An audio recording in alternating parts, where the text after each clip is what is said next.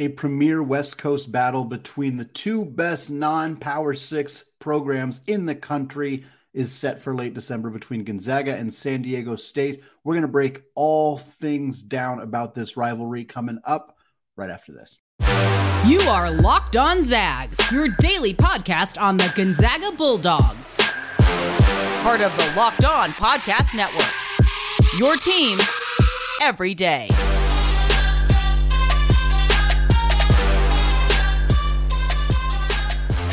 What's going on, y'all? Welcome to the Locked On Zags podcast, part of the Locked On Podcast Network, your team every day. I'm your host and longtime Gonzaga podcaster, Andy Patton, here to bring you news and updates on all things Zag athletics. Happy Thursday, Zag Nation. Lots of stuff going on right now, even as we get into late July, early August, the supposed slow season for college basketball. We have a bunch of news coming out. Gonzaga and San Diego State starting a true home-and-home series beginning this year at the McCarthy Athletic Center. We're going to talk about that. We're going to talk about Gonzaga's non-conference schedule as a whole. 10 games are on the calendar now. We know who they're playing in Maui. What else is going to change on this calendar? How many more games are they going to add, et cetera, et cetera. We'll wrap up the show talking about home-and-home series in general, why it's good for college basketball, and then Friday's show all about conference realignment. We thought it was over. Colorado going to the Big 12, big storyline. We are going to get that covered, what it means for Gonzaga coming up on Friday's show. So stick with us for the rest of the week. For now, though, we got to start with the big story, a matchup that many have been clamoring for years, decades almost. It feels like Gonzaga, San Diego State. They've only played each other 4 times, despite being 2 of the best non-Power 6 basketball programs in the entire country. I was going to say on the West Coast, but they're the 2 premier ones. They really are. They have been for a long time. This has been a very fun matchup waiting to happen. And now we finally get an opportunity to see it come together for at least 2 consecutive matchups starting December 29th at the McCarthy Athletic Center. Will be one of Gonzaga's final non-conference games before they get into the WCC regular season. The 2024 game will be at Viejas Arena in San Diego. No date has been scheduled for that, but that will be how this home-and-home series will work. And now, as if Gonzaga needed to find a way to top what was already an incredible non-conference schedule last year when they played Alabama and Baylor and Texas and Purdue in the Phil Knight Invitational and Michigan State and so on and so on. Gonzaga decided to play the 2 teams that met each other in the national championship game last year. They said, we want both of them on the calendar, on the schedule. They'll play UConn in Seattle. They'll play San Diego State in Spokane. For so long, we talked about Gonzaga and their struggles to get these kind of opponents on the calendar. It's something we've seen Randy Bennett's team struggle with. It takes a long time to get to the point where you can put these kind of teams on your schedule. Look at what Gonzaga just did, though. The 2 teams that played for a national championship not only are both willing to play Gonzaga next year, but they're traveling to do so. UConn is coming across the country from Storrs, Connecticut to Seattle, Washington to play Gonzaga in what is going to be a neutral site, but it is on the West Coast.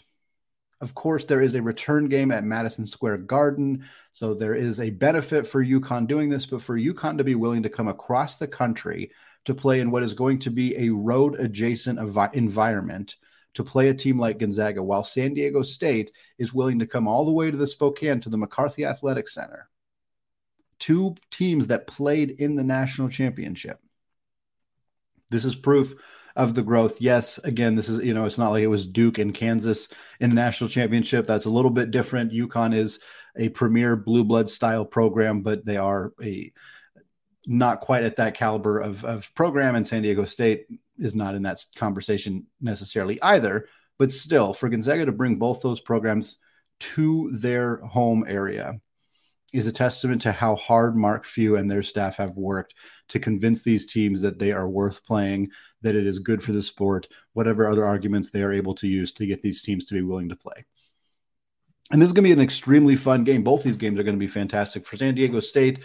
Of course, there's kind of the built-in West Coast aspect of the rivalry. There's the fact that these two teams have had some pretty intense matchups in the past. San Diego State won the most recent game in this series. Like we said, it is 2-2 right now. San Diego State won at their home arena in 2017. They won in Spokane in 2010. That was the game that Stephen Gray dropped 35 for the Zags, but some at the time unknown forward for San Diego State named Kawhi Leonard helped lead the Aztecs to victory. Gonzaga won in 2016. Zach Collins had 15 and 8 in that one. So a lot of fun matchups we've seen between these two teams. I guess not a lot of fun matchups, but they have been fun matchups when these two teams have gotten a chance to play each other. And now they're going into next season. Both teams lost a lot of talent. San Diego State loses 3 of their starters. Matt Bradley runs out of college eligibility. Nathan Mensah out of eligibility. Keshad Johnson transfers to Arizona to play with Tommy Lloyd next season. They still have Lamont Butler, who hit that game-winning shot over Florida Atlantic to send the Aztecs to that championship game against UConn. They still have Darion Trammell, the Seattle U transfer, who was a big part of their victory last year, and in fact got fouled by Ryan Nembhard and hit key free throws in that game to help San Diego State beat Creighton. So there's kind of a built-in matchup between Nembhard and Trammell already kind of there's already a bit of a history there, so that should make the game even more exciting. San Diego State does add some talent as well. They add a transfer from Campbell. They also add a transfer from USC, Reese Dixon Waters, who was the 6th man of the year in the Pac-12 last year and should be a big part of San Diego State's guard rotation, of course. Gonzaga loses a lot of talent from their team last year as well. No Drew Timme, no Julian Strother. But they do bring in a lot of key players, including Ryan Nembhard, who has that history against San Diego State. They bring in Graham Ike. Ike's played a lot against the Aztecs in his career from his time at Wyoming. He's faced them 4 times. Last time he faced them, he had a 10.10 rebound double-double. So there's some familiarity there. Not a lot of the same players at San Diego State after a year off, but still at least some familiarity on both sides for the coaching staff at San Diego State and for Ike himself. So that kind of adds a little bit of an element to this game as well. Going to be a really fun one. I'm really happy to see these teams finally meet. San Diego State's fan base is notorious, very, very well documented that they have come at Gonzaga a lot in the past. It's a fan base battle of sorts, and I think the kind of game that should have been being played for a long time as much as possible. I think seeing it going forward is going to be good for college basketball. It's good for West Coast college basketball in particular, and it's good for Gonzaga and San Diego State. And it is now the 10th non-conference opponent for Gonzaga this season. How might the final few games shake out? We're going to talk about that after a word from today's sponsor, LinkedIn Jobs. These days, every new potential hire can feel like a high-stakes wager for your small business. You want to be 100% certain that you can have access to the best qualified candidates available, and that's why you have to check out LinkedIn Jobs, because LinkedIn Jobs helps you find the right people for your team faster and for free. It's so easy to create a free job post, and then you just add your job and the purple hashtag hiring frame to your LinkedIn profile to spread the word that you're hiring. Simple tools like screening questions make it easy to focus on candidates with just the right skills and experience, so you can quickly prioritize who you'd like to interview and ultimately who you'd like to hire. And let's be honest, the right team member can have a positive and measurable impact on your business. That's why small businesses rate LinkedIn Jobs #1 in delivering quality hires versus leading competitors. LinkedIn Jobs helps you find the qualified candidates you want to talk to faster. Post your job for free at linkedin.com/lockedoncollege. That is linkedin.com/lockedoncollege to post your job for free. Terms and conditions apply.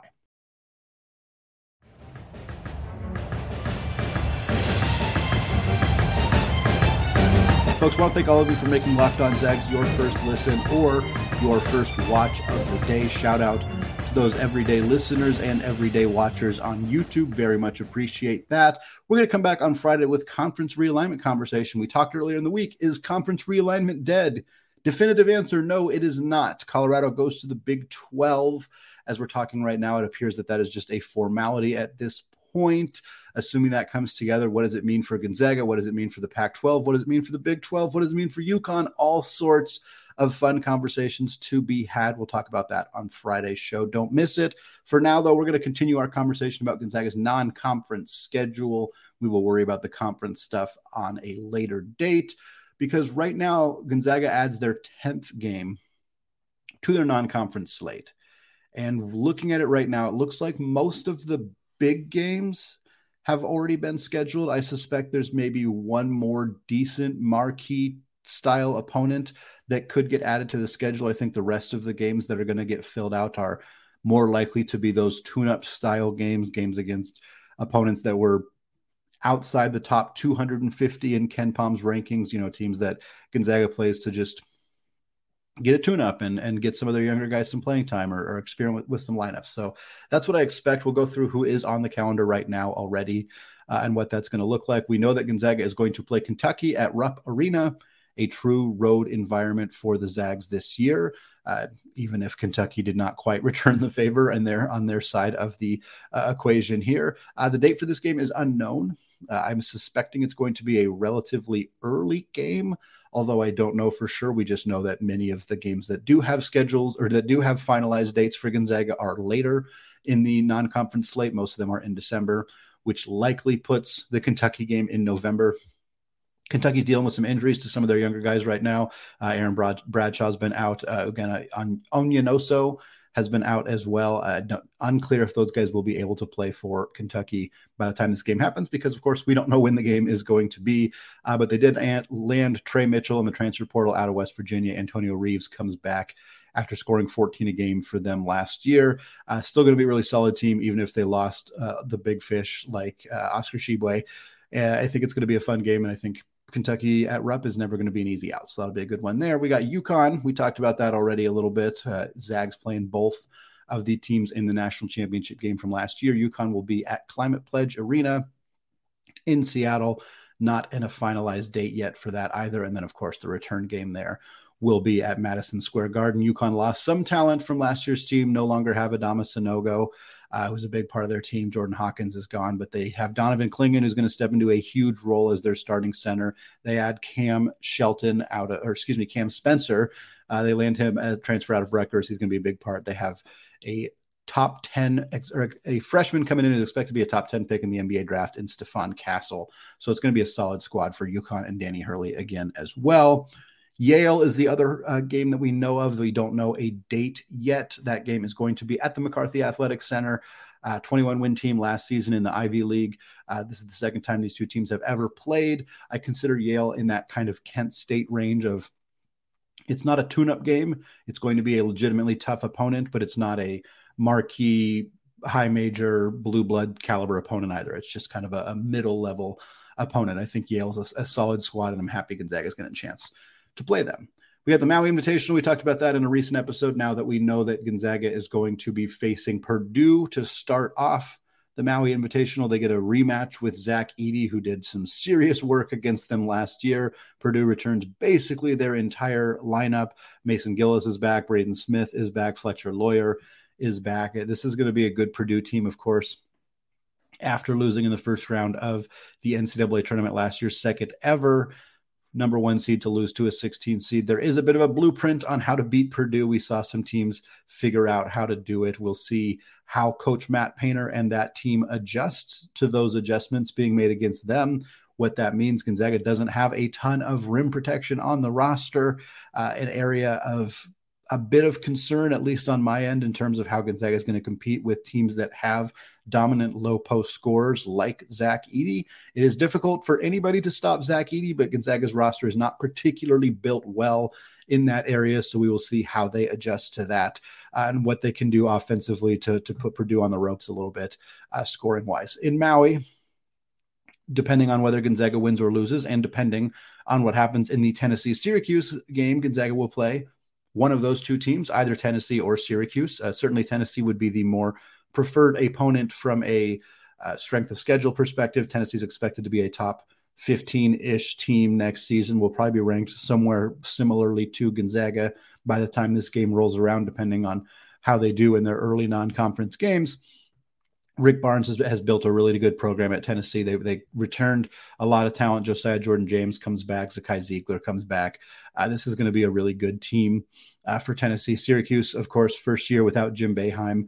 First time since Gerald Ford was president, which feels insane to say out loud, but is true, that Syracuse will have somebody else manning the sidelines in Red Autry. Syracuse kept a lot of talent. They brought in some talent. I think this is a sneaky good Syracuse team. Of course, Gonzaga would prefer to play Tennessee for that second game because it likely means they beat Purdue, since we expect Tennessee to beat Syracuse. But if Gonzaga does end up playing Syracuse, it is still a quality opponent on their schedule at the very least, and a team that they have a lot of history with, which is always kind of fun to get those games going.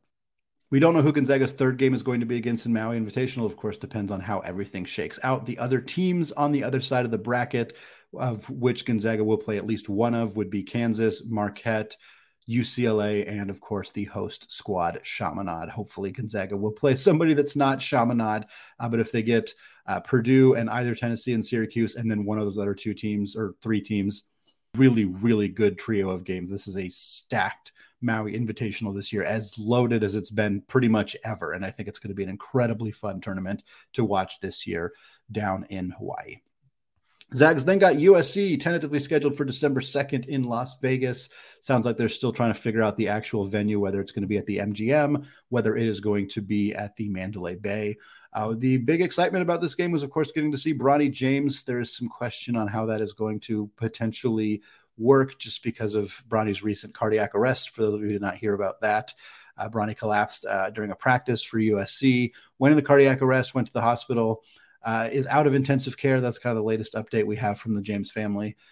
This happened to a USC player last year, coincidentally, and that player did end up playing 14 games for USC last year, but wouldn't be surprised if this unfortunately prevents Bronny from getting a chance to play in that game December 2nd, which is a bummer because that was kind of a big part of the appeal for this game. But of course, the priority is Bronny James's health and safety. So if he's not able to go for that game, he's not able to go for that game. USC is still a really quality opponent. Boogie Ellis comes back after averaging about 18 points per game last year. They add Isaiah Collier, who's the number one ranked prospect in the class of 2023. So you got the number one high school player in the country, returning all Pac-12 player in Boogie Ellis. Still going to be a quality team, even if Bronny James is not able to go. Washington, a week later, December 9th, that game is going to be in Seattle. The Zags play two games in Seattle this year, UConn and Washington. Finishes a 4-year home and home series between these two schools. 13 of the last 14 have been won by the Zags. We know what Gonzaga has done in that UW rivalry. We'll see if they can continue that streak again this year. Mississippi Valley State, 2 days later, that one is at home. This is the tune-up game that they have on the calendar so far. Mississippi Valley State, 5-27 last year, 4-14 in the SWAC. It's a tune-up game, just pure and simple tune-up game. The next game the Zags have scheduled is that game, of course, against San Diego State that we talked about, December 29th at the Kennel, likely the last game before we get into conference play. So, 10 games for Gonzaga. They played 14 last year. Last year, by my count, they played 5 marquee opponents, 3 in the MTE, 2 decent opponents, and then 4 tune-up games. This year, I count 4 marquee games in UConn, Kentucky, USC, and San Diego State. 3 games in the MTE, as usual. 2 decent games, which I count as UW and Yale, and 1 tune-up game in Mississippi Valley State. That means if we were to replicate last year's schedule, Gonzaga would have 1 more marquee game and 3 more tune-up games to finalize their schedule.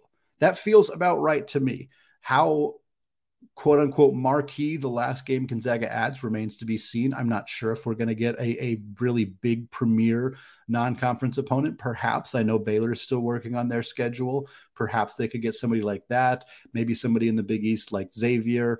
I don't think they'll get Marquette because they're in that in the Maui Invitational, tend to stay away from opponents like that. But perhaps they could even land a St. John's or Xavier or somebody like that. Arkansas, I'm wondering if they'll even try to go get BYU. You could make a debate that BYU is not a marquee opponent in the sense that they're going to be a lower ranked team per KenPom, but it would still be a big game for Gonzaga to add if they could find a way to make it work with Coach Pope. Tune-up games, there's a lot of different opponents that Gonzaga have played in these tune-up games in the past. I always advocate for Seattle U when I have these conversations because that's my other alma mater, and I think it would be fun for Gonzaga to get to play a team in the same state as them in Seattle U. Eastern Washington has been a historical opponent. I don't know if they'll play that game because of Steel Venters. Sometimes they stay away from playing opponents when they have recent transfers like that. Could open the door for somebody like Idaho, somebody like Montana could be in that conversation. Then there's some other connections that Gonzaga could pursue. They could try to coach against Valparaiso, where Roger Powell is the new head coach. I doubt they would do that, but it would be kind of fun. Gary Bell Jr. is the assistant coach at Northern Arizona. That would be kind of fun to get a chance to play Northern Arizona, a team that Gonzaga has played against in the past. There's, of course, a handful of other schools, some SWAC schools that Gonzaga has played historically, some even more local schools if they wanted to go the Big West route, play Santa Barbara or Long Beach or somebody like that. Tons of different options for Gonzaga to fill out the rest of their schedule. I think we probably have one more relatively exciting game that's going to get added to the schedule, and the rest are going to be just kind of those calendar fillers that Gonzaga's historically had to play in order to get their calendar secured. Well, the beauty of Gonzaga and San Diego State is that it is a true home and home series, something that college basketball desperately needs more of to keep this sport afloat. We're going to talk about that to close out the show right after this.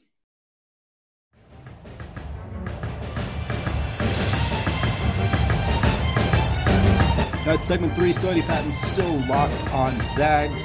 Closing out today's show, continuing the scheduling conversation. We'll get into conference realignment in a major way on Friday's episode, but for now, we're still talking scheduling, and we're talking more broadly about the health of college basketball, and specifically how home and home series can help that.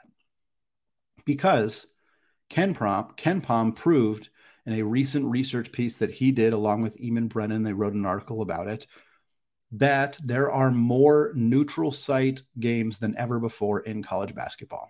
This is not a surprise to folks who've been following college basketball. I think anybody would have guessed that has been a trend that has been continuing over the last half decade or even full decade. We've seen more and more teams go away from playing those true home and home series and meeting at neutral sites.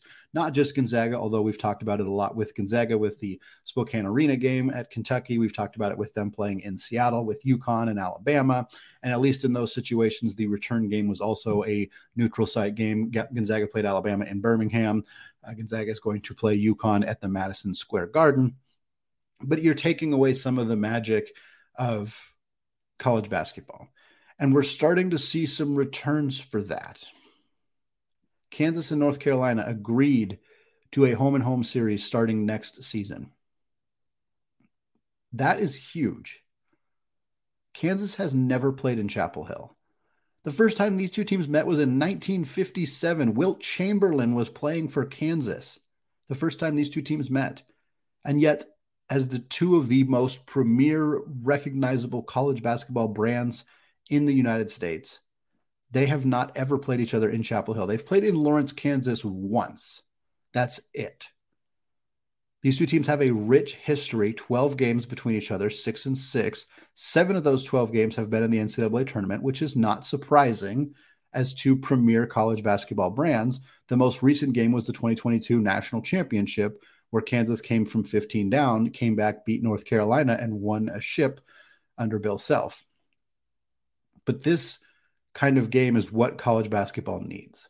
And I've been on this soapbox before on the podcast. I know you everyday listeners have heard me talk about this in the past, but I fundamentally believe that college basketball is first and foremost for college students, for the current college students, for the student athletes. That is who the sport is primarily for. You play for your college to represent your university and to represent your student population. I will forever feel more connected to the players who were at Gonzaga while I was there than other players. And that's not to say that you can only be the fan of a school if you went there. That is not what I am saying at all. I know there are many listeners of the show who did not go to Gonzaga, and I don't think that there's any delineation between an alumni or a non-alumni. But I do think that the connection you have when you are a student is stronger because you see them around campus. You see them in classes sometimes. Like you see them at parties. Like you are connected to these athletes, and their victories feel more connected to you in that moment. But you have to be able to be there. And when you commodify college sports in such a way where you're prioritizing, we can make more money having this event at the Samford Pentagon, who cares if no students are there or if very few alumni are there? Who cares? You know, it's still going to be a crowd. It's still going to be money. The school's still going to take a profit out of it. And like, I use the Samford Pentagon as an example. And like, there was an NIL situation involved with that game, and Peacock and the players made a good chunk of change out of that. And I think that's great. I don't want to imply that Gonzaga playing Baylor at the Samford Pentagon in a vacuum is bad for college basketball, because that's not necessarily what I mean. I think occasional one-off games are not bad, but the continued removal of home and home series in favor of neutral site versus neutral site, in favor of finding bigger arenas or more elaborate places to play, the gimmicky ones, is kind of a different conversation. The games on aircrafts and whatnot, like, I understand that that's a little bit different, and that's a different conversation, which we won't fully go down right now. But at the end of the day, I think that college basketball is at its best when you're watching the team playing at their home arena, when you see the traditions that fan bases have, not just Zombie Nation for Gonzaga, but every school has their traditions, all of them. The mid-major schools, the high major schools, we know more about what the Cameron Crazies do. We know more about the Rock Chalk Jayhawk chant at Kansas because they're more iconic, they're more recognizable. But even at other schools, they have their traditions. They have things that they do. And you don't get to experience those when they're playing in regular NBA arenas, playing on football fields sometimes. So for me, I want to continue to see more true home and home series. Gonzaga has attempted to do these. Kentucky is going to eventually play them at the Kennel, so that is a win. We'll say that. UConn and Bama, they had the Seattle series. At least the return game wasn't at home, so I think that's okay. But when you think about like college football, like one of the things that makes college football so successful is these huge booming arenas, and they have they have the traditions. Wisconsin has jump around at the start of the fourth quarter.